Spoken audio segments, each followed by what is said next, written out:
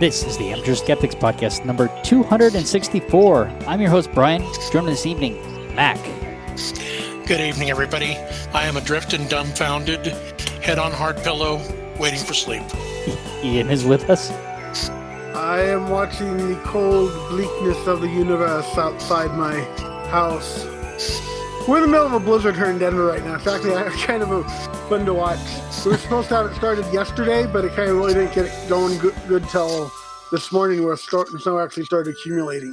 So obviously you could lose power and the pipes could freeze all of a sudden and, we'd lose you, I imagine. Oh, no. Here in Colorado, they actually, are a socialistic system that keeps us down by maintaining basic infrastructure so that that never happens. Yeah, so the workers don't rise up. That makes sense. Yeah. And Mad Cat is with us. Hello, I'm no longer drinking Coke. Wait a minute. I never drank Coke in the first place. I don't drink You snort cola. Coke, don't you? No. And we have the dumbass himself. The pie is truth. Wow. Can you guess which pie? But is the cake a lie? I'm not here to talk about that. Can you guess which pie? 3.14. That's just nonsense, Brian. I don't know what you're talking about. The answer was banana cream. You all lose, not just at this game, but at life. That's nothing new. You can always have a pie ball python. I think the thing that is actually a lie is the pi r squared thing. Because pi are not square. Pi are round. Cornbread are square. I've had round cornbread. How's everybody doing? Doing okay. Doing all right. Doing okay. Listening to new music. Oh, wow.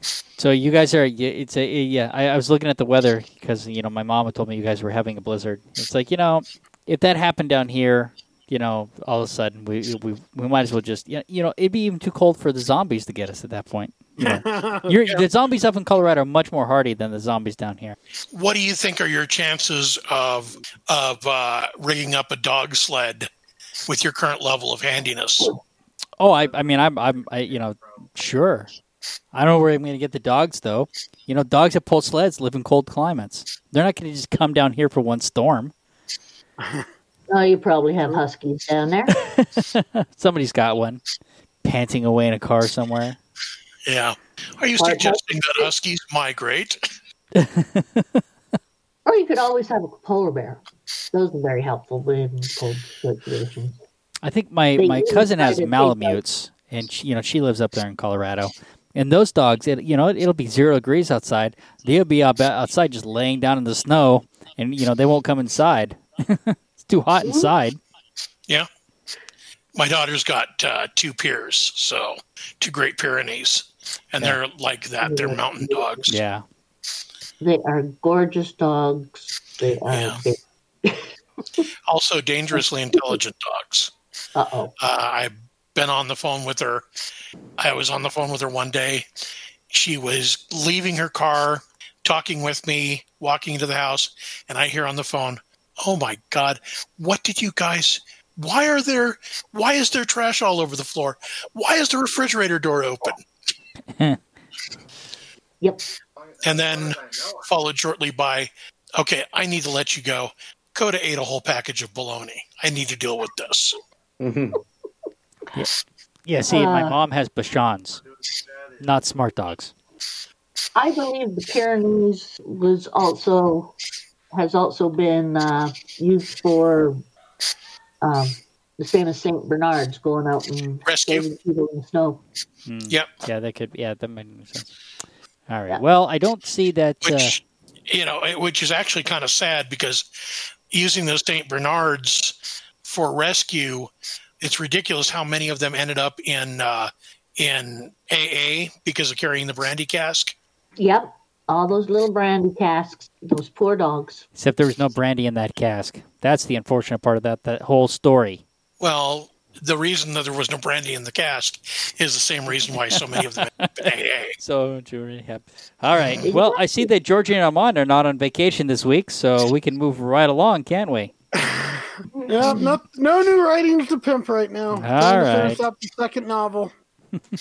I did notice, Ian, that you were asking that people use their stimulus checks to help a struggling writer. Is that what you're going to be doing?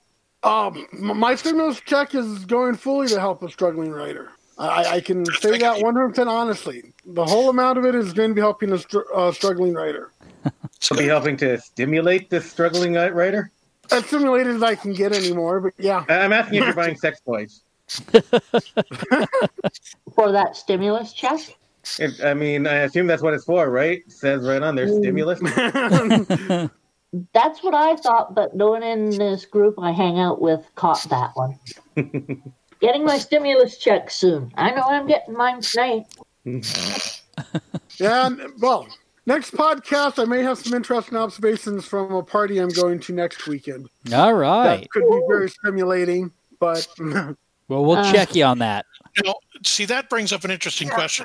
Is the stimulus check just a Czechoslovakian national who shows up with a dildo? Oh, God. They want to check you out? all right. Also, about your party, Ian, will it be an appropriately socially distanced orgy? That's going to be messy. But that brings us to our next segment, dumbass. Am I doing the announcing now? Well, I mean, since you gave me such a hard time about, browbeating your cousin, yeah, it's you. Wait, did I give you a hard time about that? Yes, you did. Oh, okay. Oh, are you wrong? No, actually, you can both do it. I think if you can bring it together in unison to introduce this next segment, I think that's yes. I would really like to. I'd like you to come together in harmony and introduce this next segment. All right. You start, cuz. Okay. And now we have Ian and Dumbasses. Masturbation moment brought to you by The Dumbass Media Empire. The Amateur Skeptics present Ian's Masturbation Moment, brought to you by the Dumbass Media Empire. The Dumbass Media Empire, bringing you content that touches people while they touch themselves. I actually got to say, I like that. That was not a harmony. That was more like a round. It doesn't matter. It was very that was good. Complete rubbish. Complete garbage. We sucked, but we should use it anyway. That's about right for this podcast. It met the standards of this podcast. We're good. Masturbating for a hangover? I mean, yeah, but really? Well, you can probably picture it. I can picture it. A little more. You, of course, I imagine you all and all our viewers right now are imagining every single one of us masturbating at this moment. But, right. Because I don't have aphantasia, so I can do that. Right. This is an article about, now, of course, a lot of it is a little anecdotal because think about different types of hangover cures that people have tried. And one of them is masturbation, a good organ. Some people swear by it, apparently. Others, even ones who don't say that it completely makes them feel better, say it reduces hangover symptoms, apparently an average of 25%. So there is some scientific backing to this. There's I'll read you this quote by Dr. Ashley Winter, board-certified urologist and co-host of a podcast called The Full Release, which is about health and dating. She says, ultimately, there are physical benefits from sexual activity, whether you have sex with a partner or sex with your hand. Studies indicate that sexual activity is associated with the release of stimulatory neurochemicals such as dopamine and neuroepinephrine, release of oxytocin and vasopressin, have been associated with pain-relieving effects and activation of brain opioid and endocannabinoid receptors. Vasopressin is, I believe, vasal dilation or vasal expansion, vein expansion. Okay. So, and that's also the same reason why I've heard it recommended for migraines as well. Here's my question about that, though. So, a lot of times there's that whole there's when you're aroused, there's certain endorphins and stuff like that will block pain receptors during that period. But after orgasm, that stuff tends to go away. So would it be good for a headache during arousal, and then after orgasm, is it likely to come back after orgasm because all of those endorphins and everything are gone now?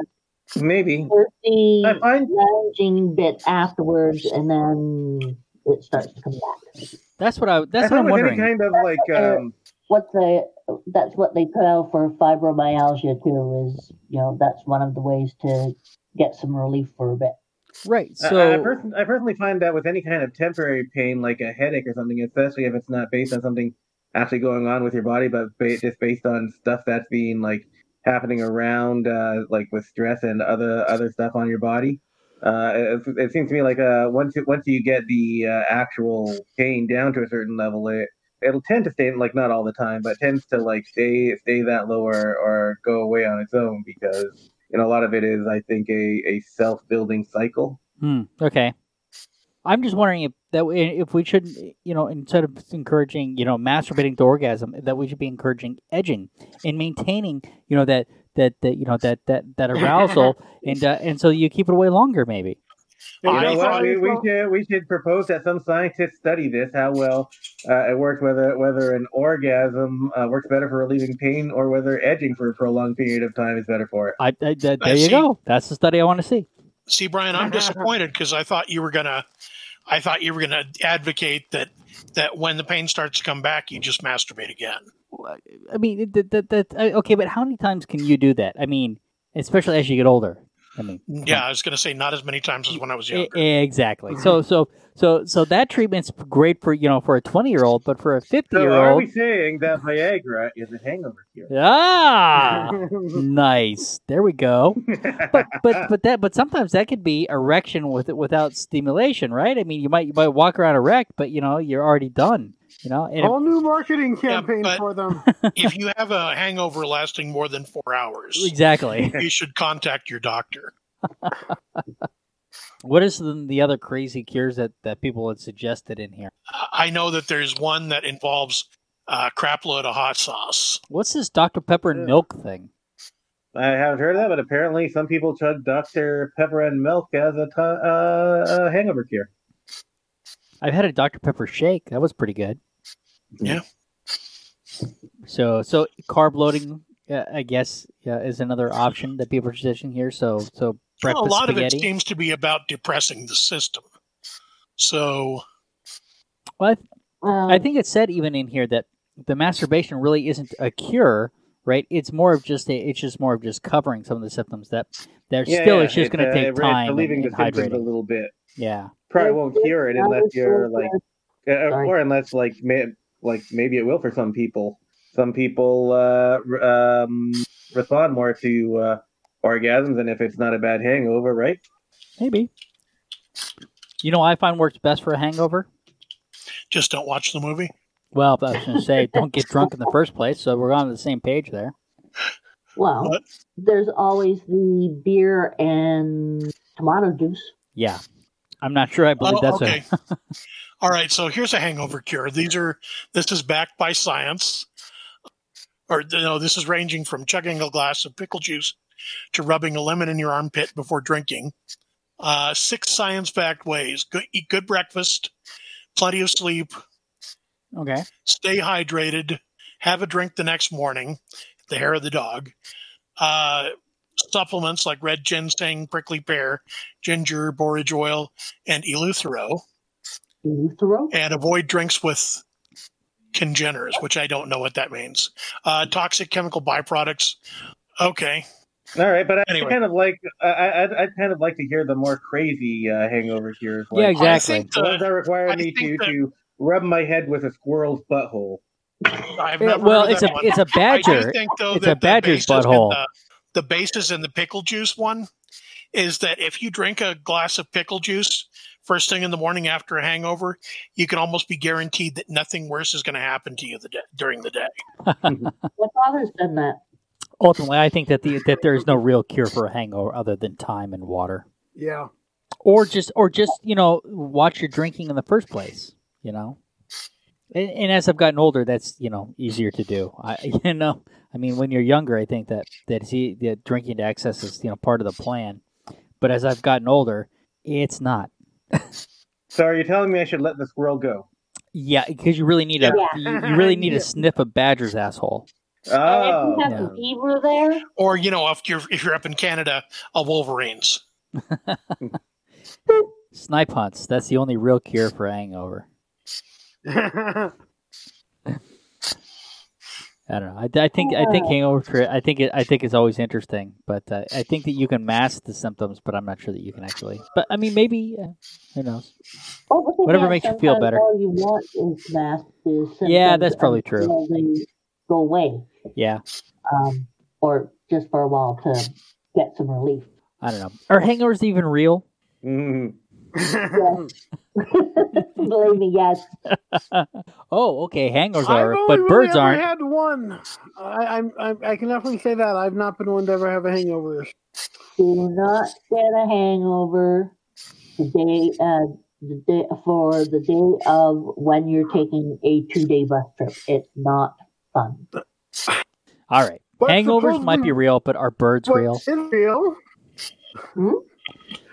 So this is one of those things. When I found it, I was like, "Wait, what the hell?" And it's a real movement. It's called Birds Aren't Real, and these people actually are spending money on. Hold on a second. Wait, what? Hold on. What? Hold on. Yeah. Okay, wait.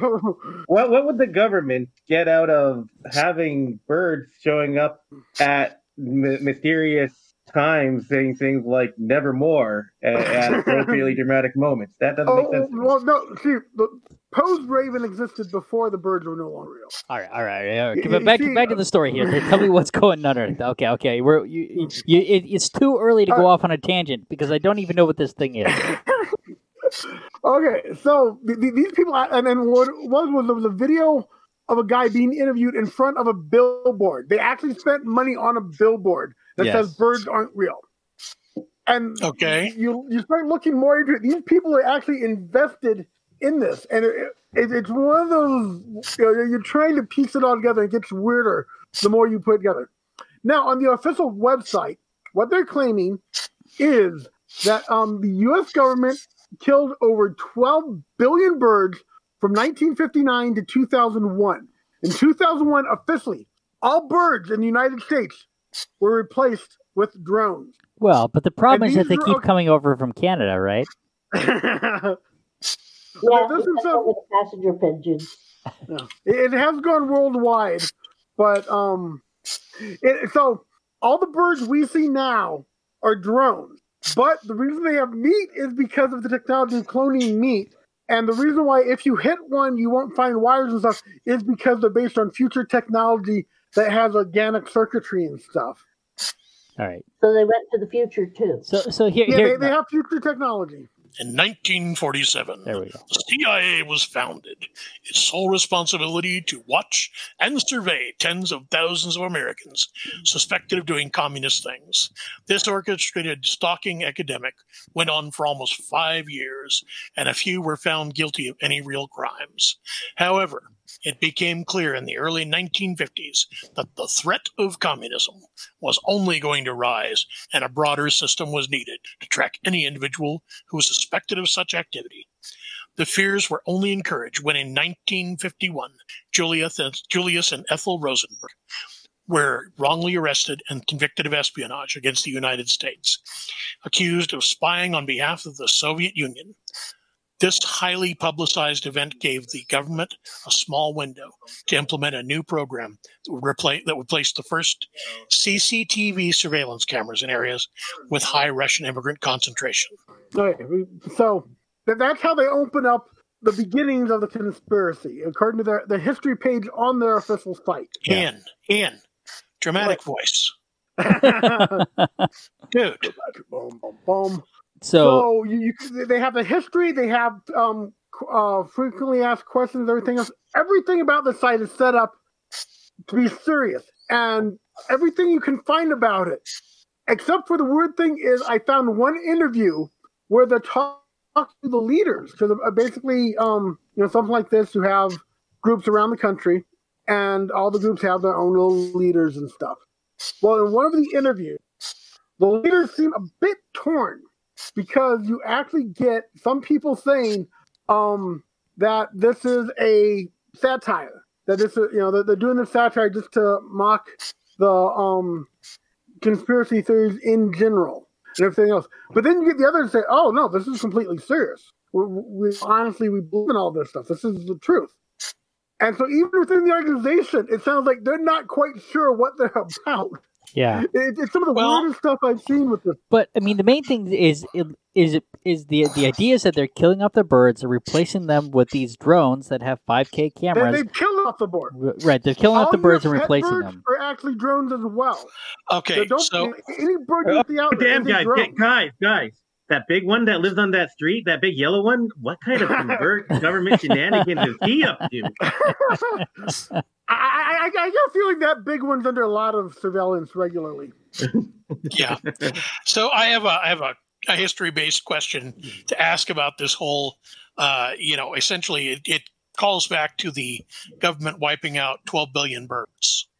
Well, that was just in the 1970s, right? Right, but it calls back to that.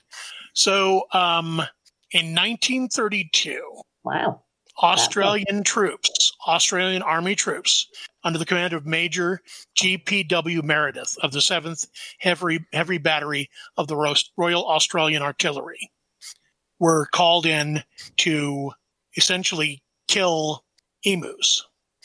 So 2,500 rounds were expended, and possibly 50 birds were wounded or killed. How many rounds? 2,500. And they only killed 50? Yep. Emus are a so menace. I guess the question I'm asking is, how exactly did we manage to kill 12 billion birds? Oh, okay. So let's go back to our history. So in the 19 they bought a whole bunch of B-52s and they basically painted them, to disguise them so they could fly, and then they put a lot of suppressors on their sound so they could fly at about 3,000 feet. And which is they would put out this they called it, they went back between poison and a virus, but essentially they were putting this virus into the atmosphere. And when it would touch the birds would become infected with the virus that would kill them, but they could also pass that virus on to other birds at the same time. But it wouldn't affect anything other than birds because of where it was put into the atmosphere and some things like that. So that's how they were able to do it. Well, that makes sense. But I have another question. I have another question. If the government is controlling all the birds, what does the government have against green pigs? Because it works the birds up into a rage over these things, an absolute rage, I tell you. What's the government's deal on that? That wasn't covered in the. The site goes into video games. The site doesn't cover that, unfortunately. Why are the birds still angry if they've been replaced? I understand where you're going with that. Yeah, it gets pretty elaborate. But and then, of course, one of the reasons for the Vietnam War is to take advantage of the fact that that all these birds had to be built out of aluminum, and so to get the aluminum, they needed bauxite, and because Vietnam has a large cache of bauxite, they were able to go in and take over areas, mine the bauxite to get the aluminum they needed to build the birds. Okay. So now, see, that's bullshit right there, because I happen to know after years of observation of parakeets that they're actually made out of titanium and carbon fiber. The new ones, but this was back in the 70s. Stupid. Oh. So I have another history-based question. Oh, boy. To ask about this situation. In 1958, China, under Chairman Mao Zedong, ordered the extermination of several pests, including sparrows. Okay. So, the tampering with the ecosystem and wiping out the sparrows. Let's see, what was the ecological disaster that Captain? Well, according to this site, the Chinese government has openly admitted to surveillance drones disguised as birds. So, okay, but why? Okay, anyway, one of my big problems. It led to a famine because the birds were not eating insects. Well, okay. The whole thing is that if any of this was true, killing off that many birds and replacing them with robots would be an ecological disaster. Yeah. I mean, it would. I mean, the repercussions of that. It's not just. It's all sorts of insects and other plus fruits and all sorts of stuff that would suffer. Oh yeah. It's. But the drones are made to do exactly the same things as regular birds. So like. But they're not. I mean, eat insects and crap on cars. Right. I mean, no. The crap is oil leaks. It even says so in the frequently asked question area. But why the hell would you kill off all the birds? They just implement your robots. If your robots are that good, just let them go live with the bird, go live with the other birds, and then that provides cover. I mean, this I don't know. This thing is so stupid. Yeah, and what's actually far smarter is you don't make robot birds. You genetically engineer birds instead that will breed with regular bird populations and essentially breed in new directives and new intelligence and capabilities. Brian, are you implying that conspiracy theorists don't have huge gaps in their logic and thinking? I think we're implying that conspiracy theorists may not be as creative or as thoughtful as we are. I've been thinking about it. Think about this for a second. Zazu is always following around the King of the Lions and telling him what he needs to do. He doesn't have a clipboard on him or anything. He's just making this. He's the one really in power there, isn't he? Yeah, probably. But on the other hand, Zazu is played by the same actor who plays Mr. Bean. So, no. The newest Zazu is John Oliver. Okay. I haven't seen that one. So, of course, all the people building these drones don't remember doing it because they were all tripping balls. Mm-hmm. So they would go find people that apparently that could build these things, and then they would drug them, get them to build a bunch of stuff. But because they were drugged while they were doing it, they don't remember. Let me sum up then. Oh, okay. So we have aluminum drones covered in 3D printed meat. Well, there's no 3D printers. They're robotic. They're not cyborgs. No. Right, but they're edible, so they're made out of 3D printed meat. Oh well. Yeah, original one was Rowan. So they're robotic drones covered in 3D printed meat, designed and built by people taking hallucinogens. Okay. Yeah. So I guess that explains. Yep. I guess that explains the more colorful parrots. But. Well, no, these aren't parrots. These are U.S. In birds. retrospect, I guess it explains the flamingo too. And it would explain how they're able to eat hot chilies. So right. Well, that does explain that they're robots. Right. So okay, but hold on. Go on to the article that I think you should go on to at this point is let's see. Birds aren't real is a conspiracy theory mocking QAnon. I think that and that's the one I'm talking about, where you have the interviews with the people leading it, and half of them are saying, "Oh no, this is completely serious," and the others saying this is just us doing satire, and they can't even agree with each other. And that's where really, to me, like, okay, what is? Do we have a bunch of serious people that started this, and then these other guys come and said, "Oh, this is great satire. I want to be part of it," and they don't necessarily get on the same page. Yeah, that's what it felt like in some of the interview stuff I saw in that. I mean, nothing about this comes off as anything but satire. Yeah, that's the thing. But you have people, straight out claim, no, we are serious. It's like, really? Yeah, no, we're serious. Are you sure you're serious? Oh, we're completely serious. The flat Earth stuff was satire in the beginning. Yeah. Yeah, I don't know. I'm actually starting to get on board. I mean, if these are machines covered with meat, then We're talking Terminators, which is technically future technology. Little Terminators. Yep, That bird would explain- Terminators. And, there's surveillance, and then there's shock troops, like the cassowary. Yep. Yeah, I don't know. I really, I mean, it's so satirical, but they put a lot of work into, putting it together on their site.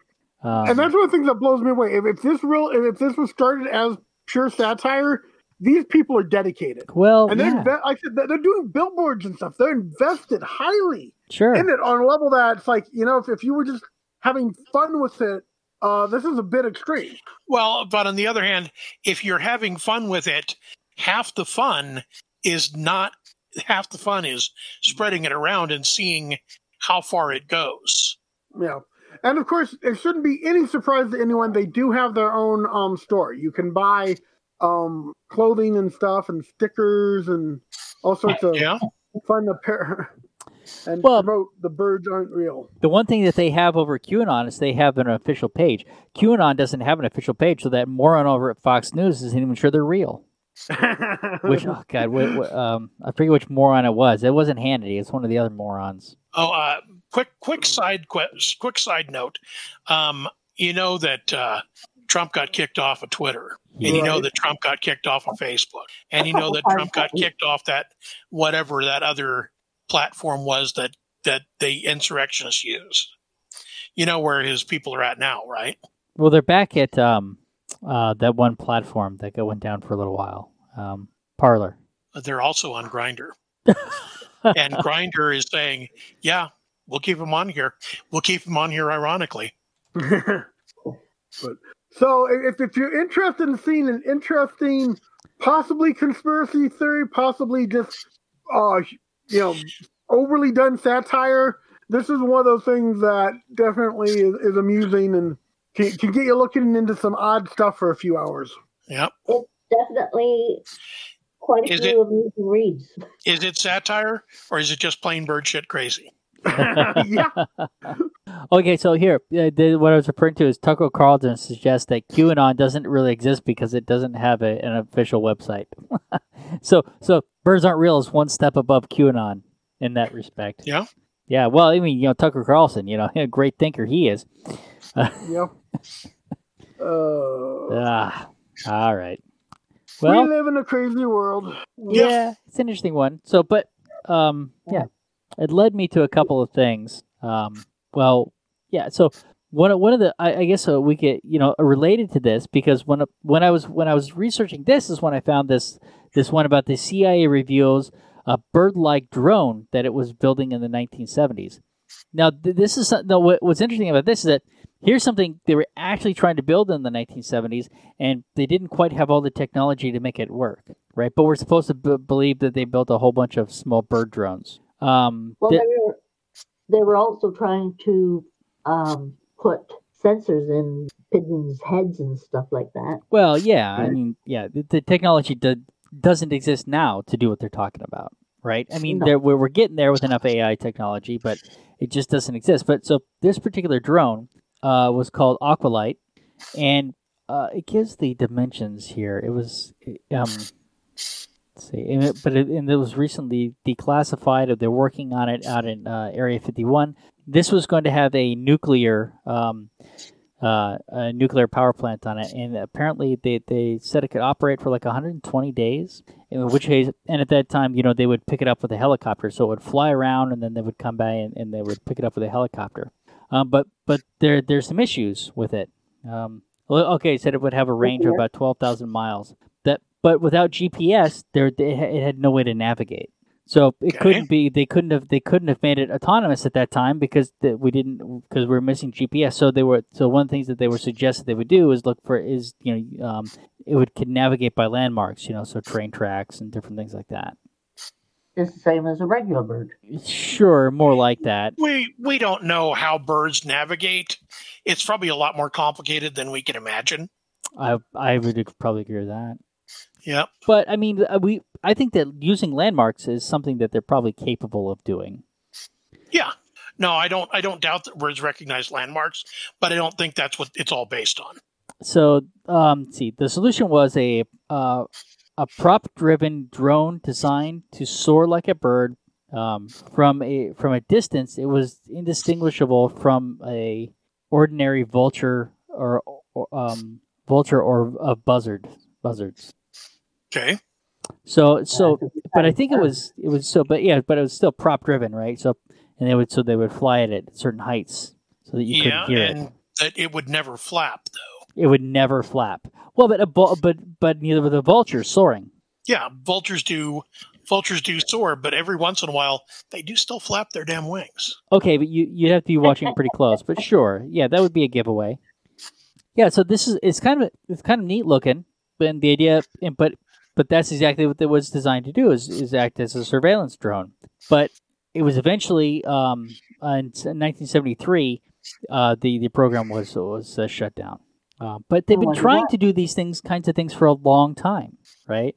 I don't know. I just thought it's interesting that when I was looking around, and I was looking up the code names that they were using for on the other one, that I was finding actual stuff that kind of linked back to the code names and stuff that they were trying to do at the time that they declassified that was a failure, right? And this is an actual document that you can go look at from the CIA.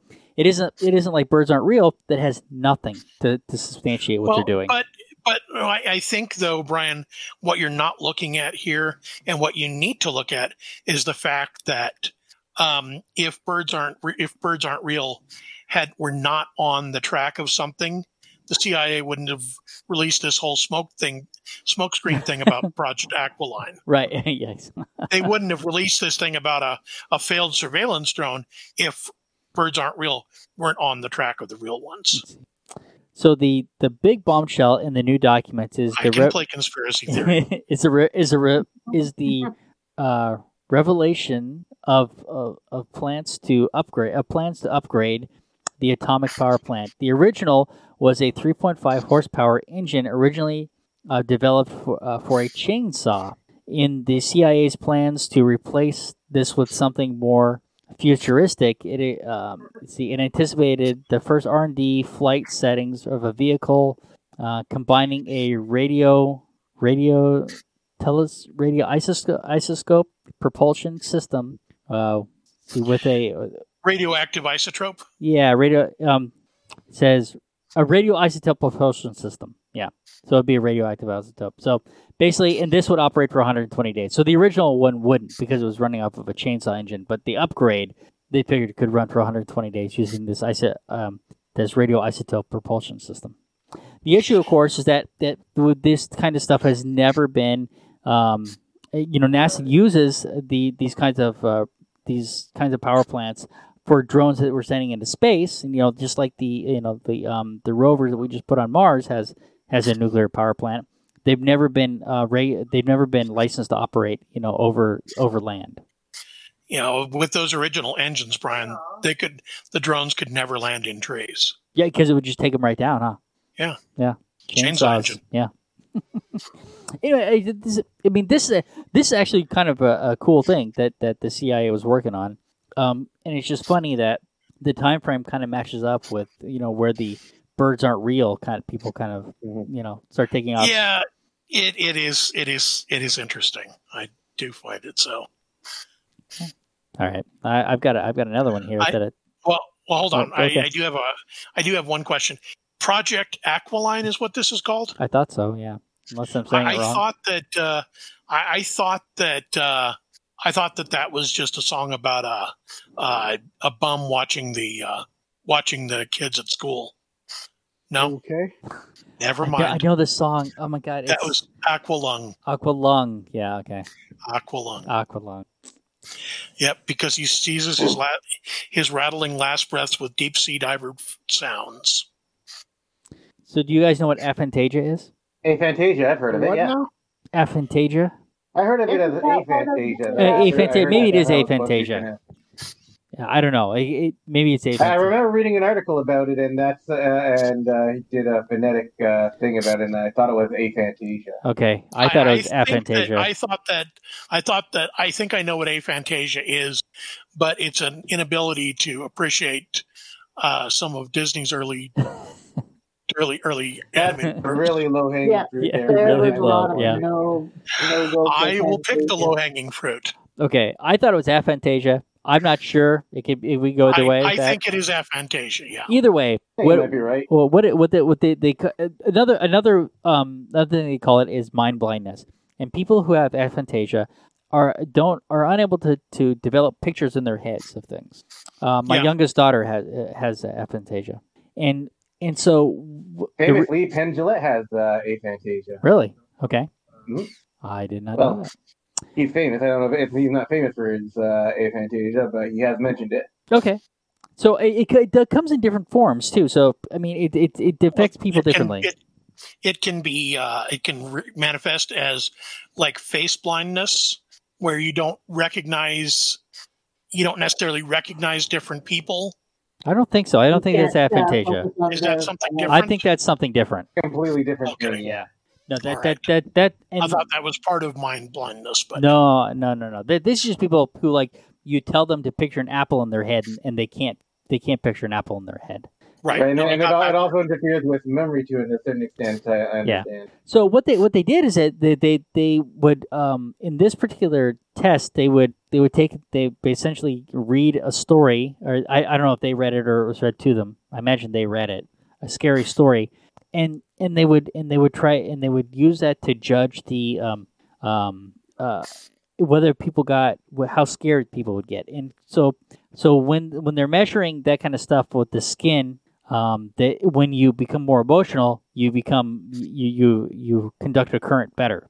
And what they found was that people who had aphantasia and couldn't build those visuals in their head were less likely to become scared by something than somebody who could do that. Okay. Well, Yeah, it kind of made sense. And the control on this is that they would show people, the actual visuals of scary stuff, and people with aphantasia would become just as scared as everybody else in those circumstances. But if they had to come up with the images in their own head, they were unable to do that, and as a result, those kinds of things would be less scary to them. Apparently, some people with aphantasia don't like to read fiction and stuff like that because they just don't. They seem to get less out of it than other people, and that makes a lot of sense. I'm wondering if they don't have, looking at and thinking about it, it sounds like they really don't have much in the way of imagination. They don't have a mind's eye. They can't it depends on what you mean by imagination, but Well, they can't envision things that aren't real. That they have a hard time, saying it. You describe something to them, it doesn't. They don't like it because. And I believe they don't dream either. And now this article says some do and some don't. So there's no a board straight across the board. If you have aphantasia, this is necessarily true. Apparently, it affects different people in different ways. But I would imagine that's true. Only recently being diagnosed as a thing. Yeah, but in here it does say that's I think not dreaming was one of the things that they did mention. Mm-hmm. And you got to imagine that's probably true. But their brains are still thinking, but they wouldn't see any pictures. I don't know how that would work. Yeah, I don't know. I thought that was interesting. It'd be interesting to see them try and write a story, because being a writer, you have to be visual. You have to be able to describe things. You have to be able to picture it in your mind. That I read on it was by a writer who was talking about that. Although, I read this years ago, so I'm not. I don't have the link to it or anything. But you'd picture them needing the visual stuff. They could not describe a house unless they physically were able to have the house in front of them. Yeah, they'd not be able. They definitely, as a writer, they'd need a full-on mock-up of what they're describing in order to be able to describe it. So it says, not necessarily. I mean, you can think about things in a more abstract way. Yeah. That doesn't require you to actually have a mock-up of the things in order to propose an idea out there. So it says aphantasia. Yeah, but you have to be able to form imagery of it in your mind. You really do. So it says aphantasia comes in different shapes and sizes. He says some people have no visual imagery, while others have no immersive ones. or Okay. others have or other senses. So some people dream while others don't. So there's different. It seems to be like there's different levels of it. Maybe it's a spectrum. Yeah, I think people with the ability to form images in their mind's eye, we all have different abilities to do that, Yeah. different ways that we see the images forming in our mind's eye. Yeah. So I actually found a whole article. How do you write with aphantasia? And the guy opens up, if you can't visualize mentally, how can you write? So there's actual stuff about that out there. Yeah. Yeah, it's something I don't know a lot about. Yeah. It's hard to imagine. No pun intended. No pun intended. Right. Yeah, no, it is for me. Punitive action. All right, Mac. Yes. You got 4 articles here. Are we I going get to to do take my Coca-Cola pick. stuff? Oh, I'm sorry, I forgot about Coca-Cola. Never mind. I take it back, Mac. Let's let Mad Cat do Coca-Cola, but you can. But after she does Coca-Cola, you get 1 article. Does that work? Go cool. Yep. Already picked it out. Cool. All right, Mad Cat. Coca-Cola asked their workers to be less white to fight That's racism. right. Yep. They wanted their workers to not be or to be less white. They set up a training session for it. Now, And, this is a company that Coca-Cola hired to do this sensitivity training, right? Yeah. Coca-Cola had hired this company, and afterwards they had to retract that what they had done because they had Yeah, we should get at what the slides, some of the things the slides actually said, because it is kind of inappropriate stuff for them to have on there, I think. So okay, Yeah. so Well, it sounds be less like oppressive, listen, believe, break with white solidarity. Those were things on the list. okay, but it sounds like the it's company is really aware bad that it has. phrasing. Yeah. Okay, The so, real concept I understand, but the phrasing is where they screwed up. okay, I It's can't. not only the phrasing; it's the factor that they said less white. If you said less black or less Latino or less Yeah. any No, yeah, it's exactly the same thing. Right. It is exactly the same thing as trying to tell a black person to be less black. It's like, wait, you're trying to tell me to be less of the thing that I am? Or Exactly. tell Yeah, but And isn't how do we Coca-Cola let doing white this because they're aware that they already have an issue? It says here that the first thing is that they have that they're trying to build more inclusive policies that eradicate sexism, elitism, and racial practices. So it sounds like that they're a company that is aware that they already have a problem. yeah. Right? And that However, the way they did it was very directional and racist. Yeah, they should have spent more time looking over the material of their prospective sensitivity training company, maybe. so tell me what's in the material. Okay, I have to. Matt, Cat, while you're looking that up, could I just ask one quick question? Sure. How could they have seen this as becoming anything less than an unmitigated disaster? I'm not sure, but they hired it out, and they said that's the reason it was. So I'll read to you the thing here. Okay. One of the images. Oh, for crying out loud! Nothing. I have it right here. To be less white is to be less oppressive, be less arrogant, be less certain, be less defensive, be less ignorant, be more humble, listen, believe, break with apathy, and break with white solidarity. Less defensive. What do you mean by that? Less defensive. Why?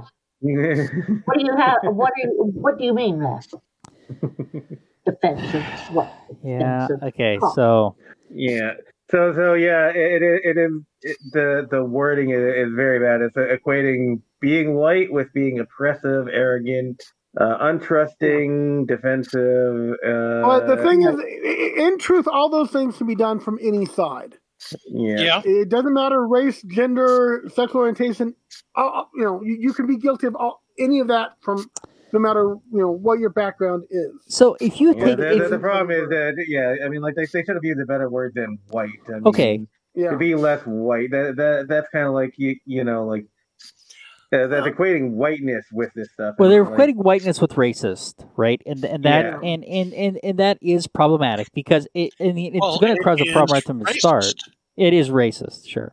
But if you take that off, like this slide, if you remove the "be less white" portion of it and say be less racist, Yeah. be less oppressive, be less arrogant, be less, Well, and then it's not so bad, solidarity. right?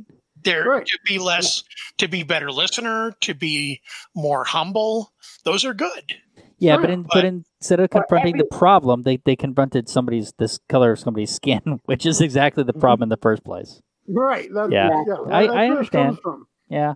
And of course, I have a problem with calling it woke. It's not necessarily using that phrase as not being woke. Using that phrase is kind of not understand what being woke is. And being woke to me is not a bad thing. I mean, being woke is being aware of the racial stuff that's going on. As a white person, I want to be woke. I want to be aware of why the Black Lives Matter movement happened. I want to be aware of what these groups are going through and experiencing. And I want to hear about it. I want to know about it. I want to be able to sympathize with them. I want to have open discussions about the issue. Mhm. I have no problem with being woke. This is not woke. This is going... this is something different, something more extreme that doesn't quite work. That doesn't. It's like trying to fight. Trying to fight stereotypes with more stereotypes. Adding in new stereotypes, taking other stereotypes to extremes to say, "Oh, that'll fix the problem." No. So this slide says in the U.S. and in other Western nations, white people are socialized to feel that they are inherently superior because they are white. Research shows that by age 3 to 4, children understand that it is better to be white. Now, that right there, that might not be wrong. I know. Yeah. I cringe over the fact that we know there are batches of our society here in the United States that is 100% accurate with. The thing of it is, I think that children 3 to 4 instinctively understand that, but I don't think that they necessarily understand that they understand it. Yeah. I completely get what you're saying there. Sure. Yeah. It's one of those things you don't understand that you're being taught. And I think that's one of the bigger problems with a lot of this stuff is the families don't realize what they're teaching their kids necessarily, because to them, it just, even as adults, it's the same thing. They don't understand that that they've been taught that way, and in their minds, like, no, we weren't taught that way. It's just the way things are. It's like, no, you had to have been taught that way at some point, even if you're not aware of where that teaching came from. Because it's hard to see and recognize your own privilege. I watched a video a while back, and I don't remember who did it, but the whole thing was about teaching people how privilege works, and it was essentially set up as a foot race. Right. And they started off with, okay, everybody's on the same line. Okay, if you grew up here or here, take a couple of steps forward. If you grew up with this kind of a household, take a couple steps forward. And by the end of this if thing, you never experienced this kind of thing, take a couple steps forward. Yeah. And by the end of this, though, they've got people who are like 15 steps ahead in a 20-step race. Right. Yeah. Yeah. No, I understand. Yeah, but that's a whole different thing. However, the thing is that if you're going to do something in order to guide people to not be racist, one of the ways is not to attack or... Yeah. Well, this is an attack on the color of somebody's skin. In this case, it's people being racist against whites. Right.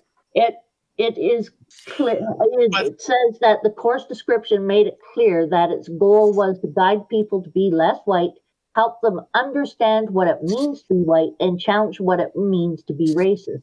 So it's completely...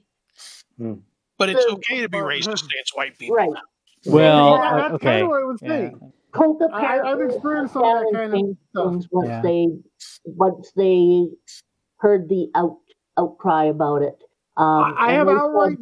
They said that it had been farmed out to another company in order to set up this anti-racism training. And it sounds like they didn't go through the materials. Yes. To an extent, I can say, okay, fine. However, when you are doing something like that, you always check over the stuff when it comes back to you. So yeah, somebody wasn't doing their job. Yeah, Part of the problem is we do have that mentality right now in our society. I have actually been outright told that because I am a white, straight male, I cannot be oppressed against. I cannot experience oppression. I cannot experience racism. I've been told that by other people that I respect. I'm like, no. Do you not understand that what you're doing, you're silencing my voice, which is oppression, because I have an opinion, I want to have a discussion, but you're saying I don't matter, my voice doesn't matter because of the conditions of my birth, and yet you're justifying that and saying you're not oppressing me. People do that. They accuse white people of being essentially racist as soon as they're born, basically. Well, no, this wasn't accusing me of being racist. This was telling me that I don't understand the racism at all, and that by them telling me I can't speak about it, they're not oppressing me. I cannot suffer. It is. We don't have the same experience with this kind of things as a lot of people in other minority groups do. So, that is something we have to keep in mind. The conversation at hand, one of the things I was trying to get across is I can understand oppression. I have suffered forms of oppression. At no point did I claim I had suffered great oppression or have suffered systematic oppression or that I suffered more oppression than the other person. What I was saying was I have suffered levels of oppression. And when they were saying, oh, no, there's no way you could have, I'm like, well, okay, I'm an atheist. Oh, that doesn't count. Yeah, I mean, here's the thing: is that okay? I think that we get into trouble when we try, because I too have been bullied, right, and oppressed in certain ways. But for me it was it was awful. But I think the point is that I think that what they're trying to make is that when you have a certain amount of privilege, what you see, the parts where you're not experiencing as much repression as some other and I never other people claimed are. I was. Sure, and that's fine. I mean, that's where the problem came from. They were saying I'm not allowed to express what I've been through because I don't know what they've. And the funny thing is, some of these people that were doing it, you look at them, it's like, okay, have you been through worse than me? Well, but here's the thing: is that it's not okay. You can never compare the two, but you can use what has happened to you for empathy, right? That was the thing. I don't believe in comparing. I was upset about that because they were trying to make it sound like and the thing is, someone were saying, well, I'm a woman. 100 years ago, I wasn't allowed to do this. I'm like, okay, could you tell me what I'm not saying you haven't suffered anything, but I want to know what you personally have suffered then, not 100 years ago.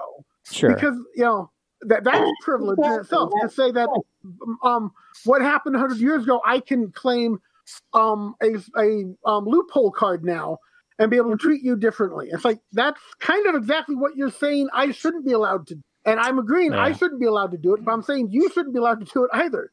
Well, to give you an idea that of course, most of my family is Jewish, right? But I have no idea what it would have been like to go through the Holocaust, just because I had family members that were Jewish. Yeah, and I'm half Indian, but I have no special connection to Gandhi and the protests against the British and all that. Sure. Yeah.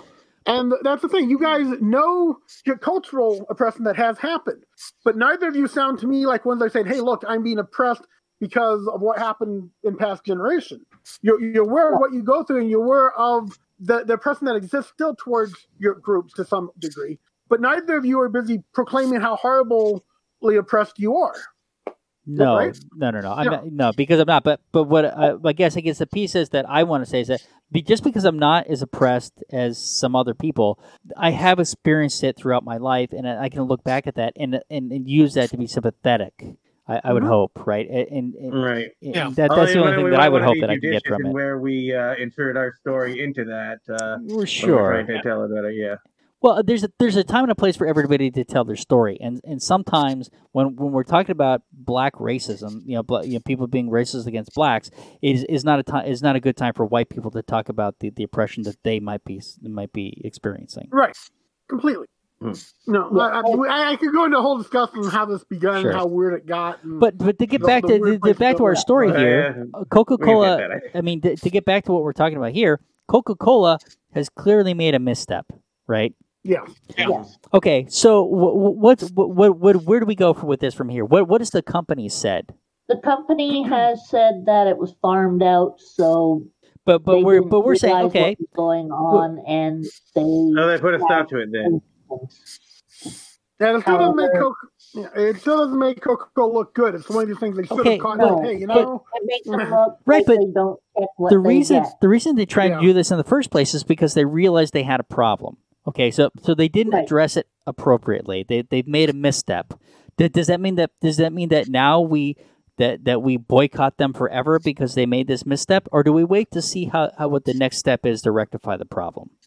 Well, I think that their next step in this case should be to put out a line of sodas that take out the caramel coloring, and Well, yeah, You know, they have a product. call it- that, call it Coca-Cola Classic, oh God, but you spell all 3 words with a K. oh, we're talking about a company here that's telling people to be less white, that has a product that they've made tons of money on I that's know. brown. I'm just saying that they need to make reparations to the white people now, Oh God.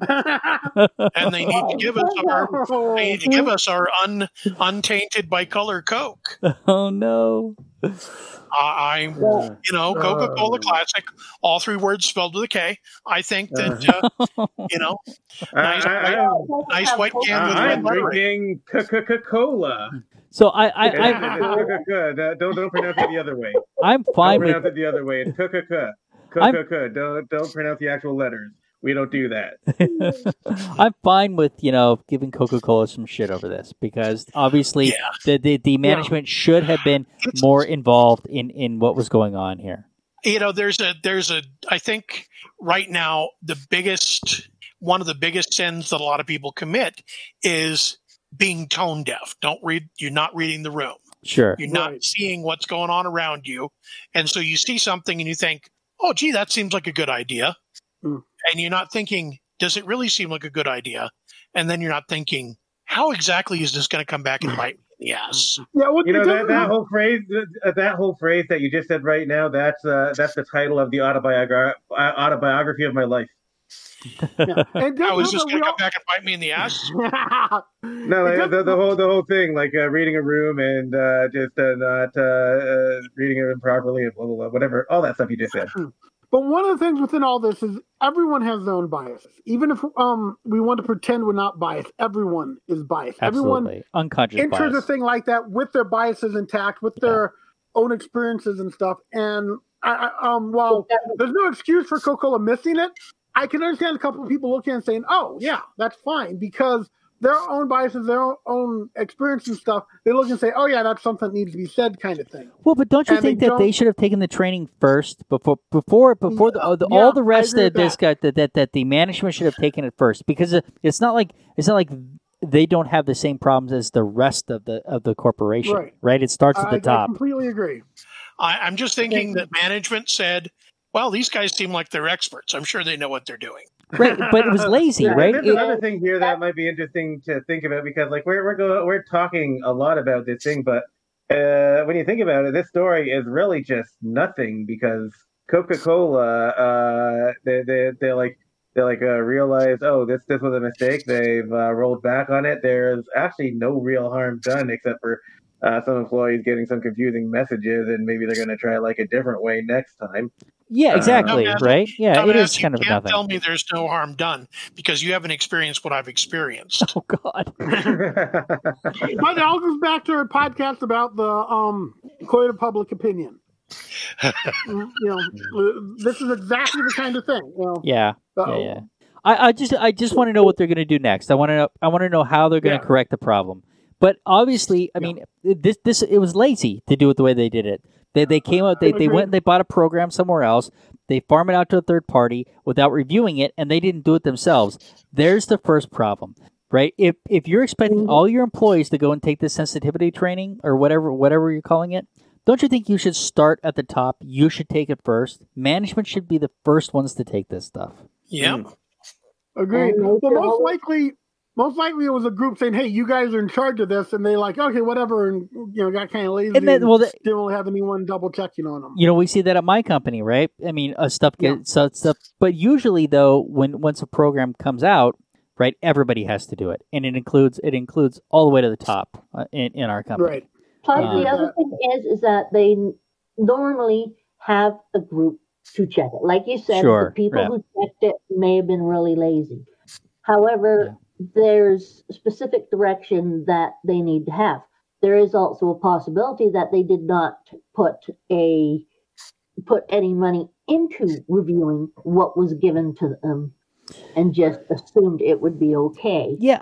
The way they were lazy or they were cheap. Well, I think so. I think that I can see that. I mean, so now they go through a whole bunch of making sure to back off and tell the news this is what has happened and we're sorry, etc., etc. Sure. However, that would be a good idea to put together a group, at least two people who are minorities, but possibly more, to look over the different sensitivity programs and decide which ones they think would best address what they see as the issues. Yes. However, the thing is, minorities, not saying anything against minorities, but you should have minorities and not minorities looking it over, because then you get a sense from more than one perspective. So in a large company like this, it would be happy for not happy. It would be a thing for a white person to see how take the training and see how this training makes them feel and what they think about it too. That's a part of the discussion. So in a large company like this, that they have they have the HR departments, they probably have a QHSE department, right? And those departments, and then of course, depending on how many sites they have, it probably gets farmed out to each site. I mean, probably there's multiple different communities doing this stuff. And one of the things I don't know by looking at this, whether it was all of Coca-Cola or if it was one site. Do we know if it was the site that implemented these things or if it was all of Coca-Cola? They did, this one girl did a study, and she was a Coca-Cola employee. Mm-hmm.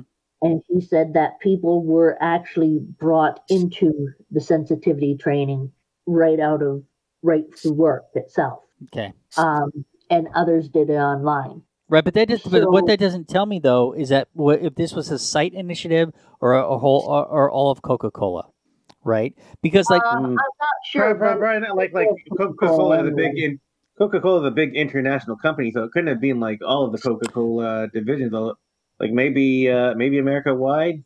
So in my company, we have stuff that will be just North America, but we have other pieces that are all of my company that everybody has to do.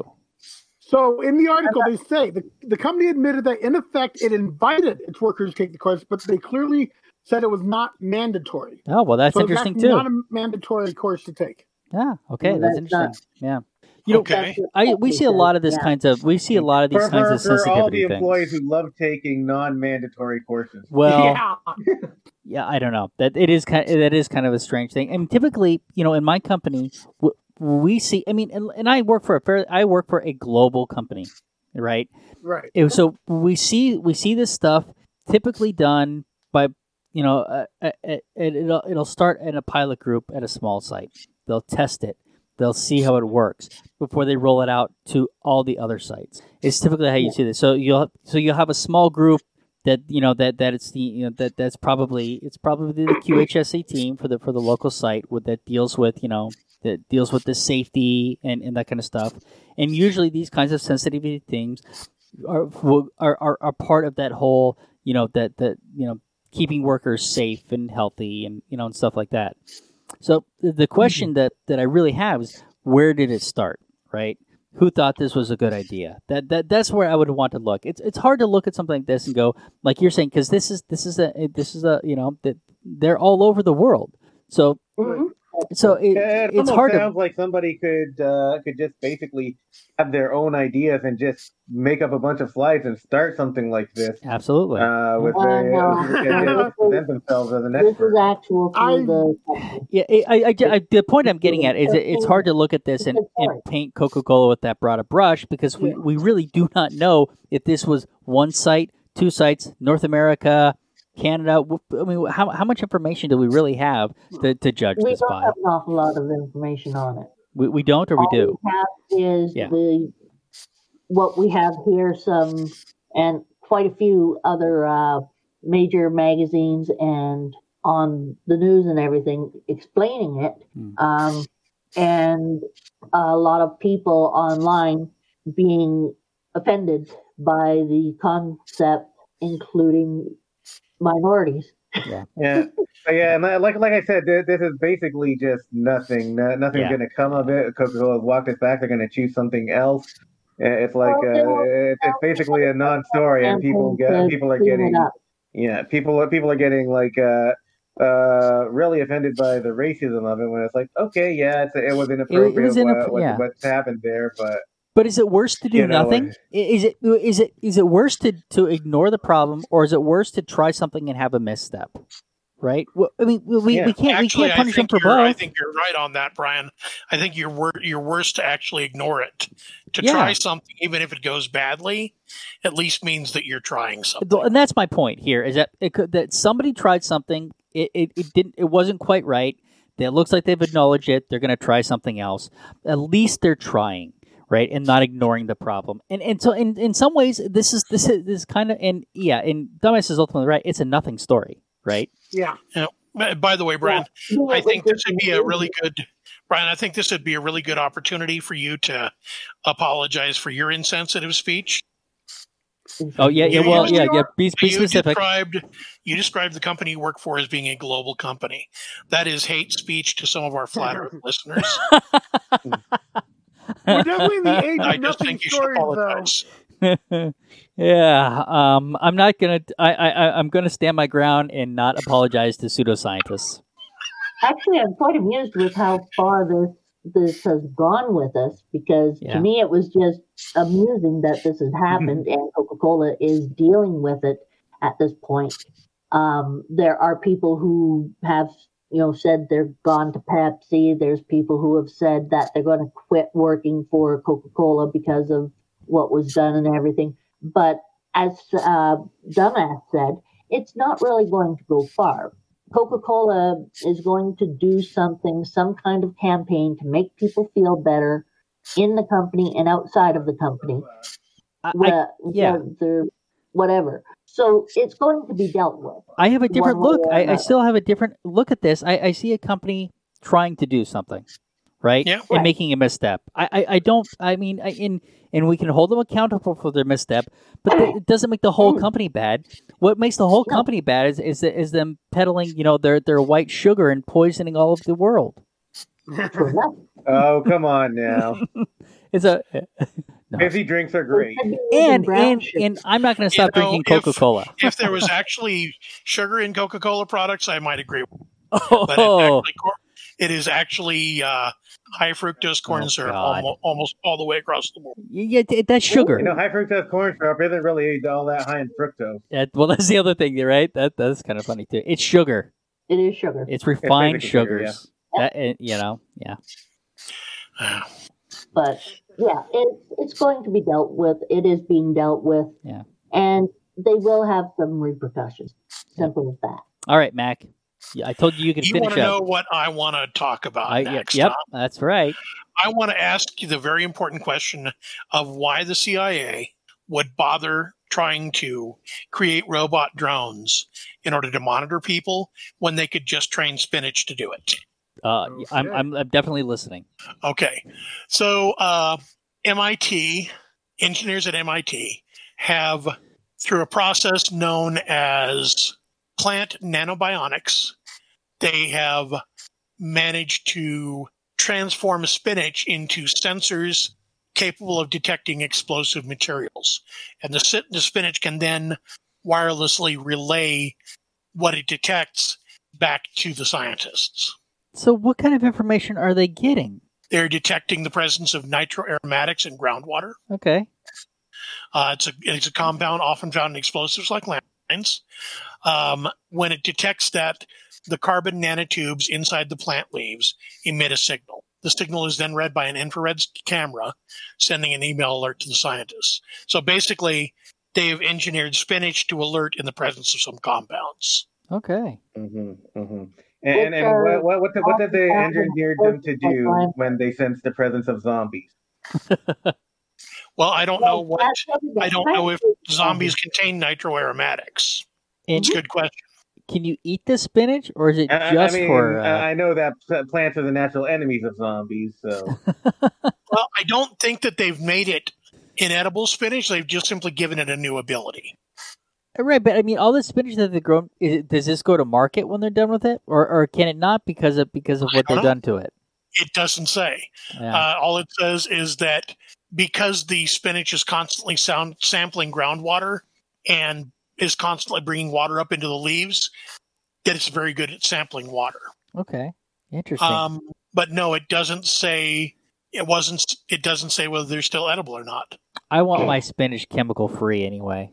They say that plants are very good analytical chemists. Yeah. They fill the plants these days full of dihydrogen monoxide. Well, I don't want dihydrogen monoxide in my plants. Let's let Magcat speak. I'm sorry. The plants have an extensive root network in the soil, are constantly sampling the groundwater, and have a way to self-power and transport of the water up into the leaves. This is a novel demonstration of how we have overcome the plant-human communication barrier, adds. The plant-human communication barrier. Well, the simple thing is that the plants do, basically what they're doing is just taking information that they found They're rooting out that information, you could say. Yeah, it's just they found through the nanotechnology itself that what the spinach senses and that they detect things. This they can use for many other projects in which they need information. They just know how to find that information now. They also talk about further down in the article about having converted spinach into carbon nanosheets. This is a different university. This is the American University. Carbon nanosheets, which makes metal air batteries and fuel cells more efficient. Mm-hmm. Now, any talk of infusing it into certain individuals of the sailor variety gives them an extra boost of power and energy. I am what I am, and that's all what I am. I had that thought. But no, the other thing I was thinking is, why bother giving these bird drones nuclear batteries when you could just give them spinach-based technology instead? That's a good one. All right. It is kind of fascinating. And I love this. Scientists have taught spinach to send emails. I love it. I have coworkers that can send emails. I want to go back to the Birds Aren't Real site in 2 weeks and see how much of the stuff from this podcast they've added in there. Because I think I put forth some pretty good conspiracy ideas there. I'm telling you, I can play the conspiracy game. I don't know if they need any help. That site's pretty elaborate already. That would consist of someone actually listening to our podcast, Mac. Is it because we have birds spying in the room? That's true. I mean, between Mac and I, we know we're being spied on by robot birds. Yep. I'm just being spied on by my cats. They're sending information to the mothership. I don't think cats are real either. I guess the question that I go back to, though, is how much less efficient is it to make a drone recording device when you've already got a certain types of birds can be a recording device and repeat back information just naturally. Brian, I still get random conversations from your house every time Apollo gets bored. And I mean whole conversations. He'll be back and forth between you and Jen, or he'll say stuff the kids have said. Well, Mhm. we don't need birds to spy on us because every damn one of us is carrying a cell phone anyway. That's true. Plus, we have camcorders and our laptops and who knows what else that is. Yeah. Computerized. You know, it's possible that those cell phones we're carrying are actually capable of turning into those bird drones if you put them in airplane mode. Yes. Oh, God. Yes. All right. And with that disappointment, we should say goodnight, everybody. Good night, everybody. Good night, everybody. By the way, five, just to explain the thing from the beginning. That is another avian drone in the can. If you've made it this far, that's an hour of your time you're never getting back. But the Amateur Skeptics appreciate you giving that hour to us. If you'd like to tell us how you felt about spending that hour with us, let us know at WTF@amateurskeptics.com. The Amateur Skeptics podcast is distributed under a Creative Commons Share-alike, no derivatives 3.5 license. Intro music by Peter Canold. Find more of Peter's music at soundcloud.com/PKANOL. Exit music by OFM. Find more of their music at myspace.com/OFMHQ. Artwork for the Amateur Skeptics by Sean Smith Ford. Copyright Shadow Knight Digital Portraiture.